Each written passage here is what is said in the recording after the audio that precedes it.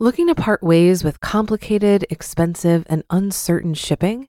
Then give your business the edge it needs with USPS Ground Advantage shipping from the United States Postal Service. Keep everything simple with clear, upfront pricing and no unexpected surcharges.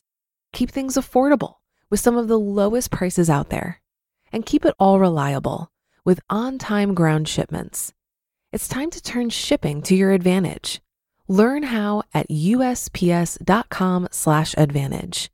USPS Ground Advantage. Simple, affordable, reliable. When you need mealtime inspiration, it's worth shopping Kroger, where you'll find over 30,000 mouth-watering choices that excite your inner foodie. And no matter what tasty choice you make, you'll enjoy our everyday low prices, plus extra ways to save, like digital coupons worth over $600 each week. You can also save up to $1 off per gallon at the pump with fuel points. More savings and more inspiring flavors make shopping Kroger worth it every time. Kroger, fresh for everyone. Fuel restrictions apply. This is Optimal Finance Daily, episode 1206, Safe Withdrawal Rate for Early Retirees, Part 2, by the Mad Fientist of madfientist.com. And I'm your host and narrator of the show. My name is Dan, and I'm here every single day reading to you from some of the very best personal finance blogs anywhere. And today's post is actually a continuation from yesterday, so if you happen to be new here, it'd be best to listen to yesterday's episode first. But if you've done that, if you're all caught up, let's hear part 2 as we continue optimizing your life. Safe Withdrawal Rate for Early Retirees, Part 2, by the Mad Fientist of madfientist.com. Predictable. Since the real returns during the first decade of retirement are a good indicator of how likely it is that a retiree's portfolio will last, wouldn't it be great if you could predict the next 10 years of real returns? As Kitces describes, to some extent, you can.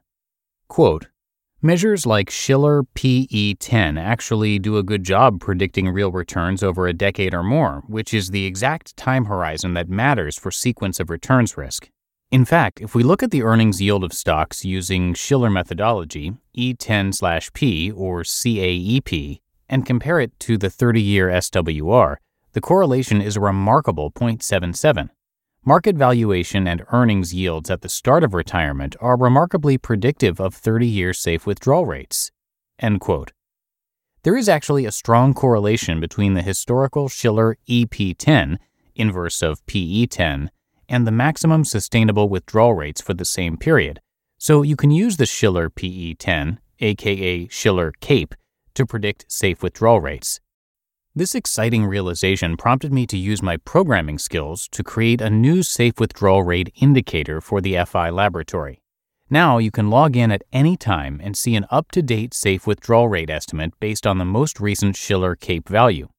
The safe withdrawal rate tool assumes an 80-20 stock-bond split for a portfolio expected to last 40-plus years, and is only an approximation, so please don't rely on it alone for your retirement planning, but instead use it as a gauge to get an idea of the current market environment. Safe withdrawal rate for early retirees. If you're like me, everything up until this point should make you feel warm and fuzzy inside. Not only is the 4% rule safe, it's actually very safe, and exactly how safe it is somewhat predictable at the time of retirement. You may be saying to yourself, though, MF, I'm not a normal retiree, so these conclusions don't affect me because I'm retiring so early in life. You promised to analyze the SWR for early retirees, so give me the bad news. Thankfully, the news is not bad at all. Longer time horizon. If you are retiring in your 30s or 40s, you'll hopefully have 50 or 60 plus years of life left, so that's a very long time for your portfolio to last. While withdrawal duration does factor into the equation, it's not as big of a deal as you may think. Quite a few researchers have looked into how longer time horizons affect the SWR, and Kitces describes some of their conclusions. Quote, increasing a time horizon from 30 years out to 45 years reduced the safe withdrawal rate from 4.1% down to 3.5%. End quote. He goes on to say that, quote, it appears that the safe withdrawal rate does not decline further as the time horizon extends beyond 40 to 45 years, given the limited research available. The 3.5% effectively forms a safe withdrawal rate floor, at least given the U.S. data we have available." End quote. So why doesn't even longer time horizons result in lower SWRs? Kitces explains. Hint, it goes back to the sequence of return risk discussed earlier. Quote, "Over long time horizons, even balanced portfolios generate returns significantly higher than 3.5%, and consequently the primary constraint of safe withdrawal rates is just having a withdrawal rate low enough to survive an early 1 to 2 decade stretch of poor returns. If the withdrawal rate is low enough to survive the first 2 decades of bad returns, then eventually the good returns arrive, the client recovers and gets ahead, and adding more years to the time horizon is no longer a risk." End quote. So 3.5% is the floor, no matter how long you expect your retirement to be. Is that the number all early retirees should use in their planning then? Not necessarily. I think there's a lot of other factors going for us that still makes 4% a reasonable figure to use. Early retirees can still work. Unlike most normal retirees, early retirees are much more capable of picking up work after retirement. If you're 70 and you just retired, going back to work is a very daunting prospect. Your skills probably aren't as in demand as they once were, and your energy level has likely diminished as well. What about if you're 35 instead? You're still young and active, your skills are probably still up to par with your working peers, and you have a great interview story about how you spent the last X years doing whatever cool stuff you did during your early retirement preview. Now, I'm not saying you need to plan on going back to work, but it is an option, and that option can influence your asset allocation and long-term returns, which would affect your SWR success rate. More aggressive allocation. Bonds are great in a portfolio because when stocks go down, your bonds hopefully don't go down as much. So when you rebalance, you can use the proceeds from your bond sales to buy cheaper stocks.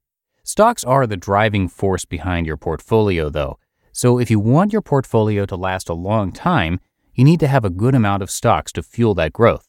The more bonds, the less volatility, but the less growth as well. Therefore, it makes sense to increase your stock exposure if you're hoping to increase the probability your portfolio will survive a longer time horizon. As Kitces states, quote, "Bengen and Blanchett's research suggests the optimal equity exposure for a 30-year time horizon is approximately 50 to 60%. A time horizon stretched to 40-plus years merits a slightly more aggressive 60 to 65% equity exposure." End quote. What if you're young, employable, and still willing to work if necessary? Why not juice your portfolio by being predominantly in stocks? You put yourself at risk of experiencing bigger upfront decreases, but if you have other options that allow you to avoid selling shares when prices are depressed, and you have ways to make money so that you can buy stocks when they're cheap, maybe it's worth the risk. That's actually my strategy. Since I'm not opposed to going back to work and can actually think of many part-time jobs I'd actually enjoy doing, a high percentage of my money is in stocks. If the markets tank and my portfolio drops a lot in the first decade after leaving my full-time job, I'll just pick up some part-time work doing something I enjoy. After all, what better way to appreciate your freedom than go back to work for a bit to remember what you're not missing? Flexible. Another difference between early retirees and normal retirees is that they are younger and likely more flexible and adventurous. No offense, of course, to my older readers. If the United States experiences a period of high inflation, my grandparents wouldn't consider moving to another country for a few years to escape the higher costs, but you better believe my wife and I would.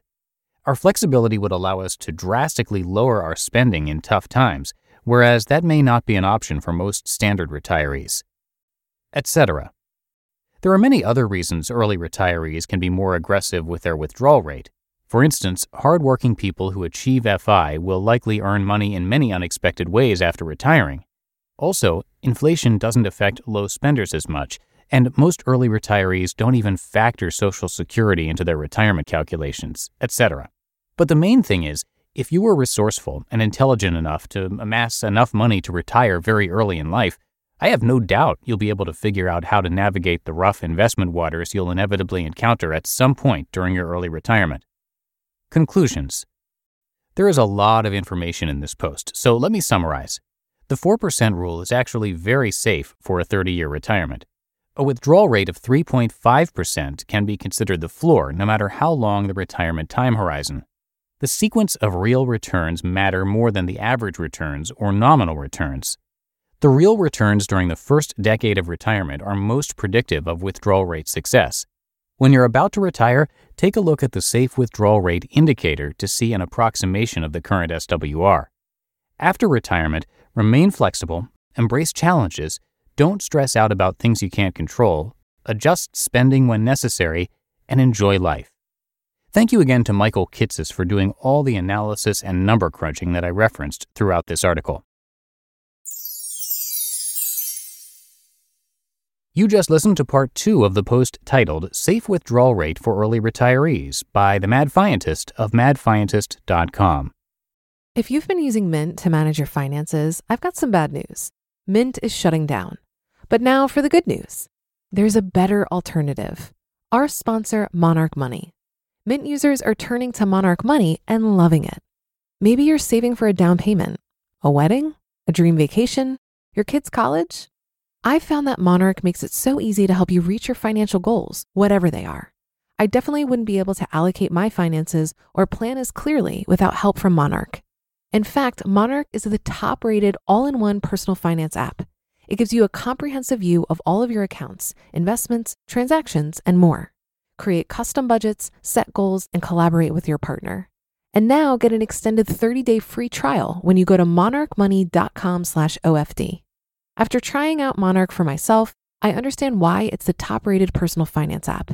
And right now, get an extended 30-day free trial when you go to monarchmoney.com/OFD. That's monarchmoney.com/OFD for your extended 30-day free trial. Looking to part ways with complicated, expensive, and uncertain shipping? Then give your business the edge it needs with USPS Ground Advantage shipping from the United States Postal Service. Keep everything simple with clear, upfront pricing and no unexpected surcharges. Keep things affordable with some of the lowest prices out there. And keep it all reliable with on-time ground shipments. It's time to turn shipping to your advantage. Learn how at USPS.com/advantage. USPS Ground Advantage. Simple, affordable, reliable. And that's another episode and weekend of Optimal Finance Daily in the books. Thanks so much for your support and for listening each and every day. I will, of course, be back with you tomorrow for another post. So have a great rest of your weekend, and I'll catch you back here on Monday, where your optimal life awaits.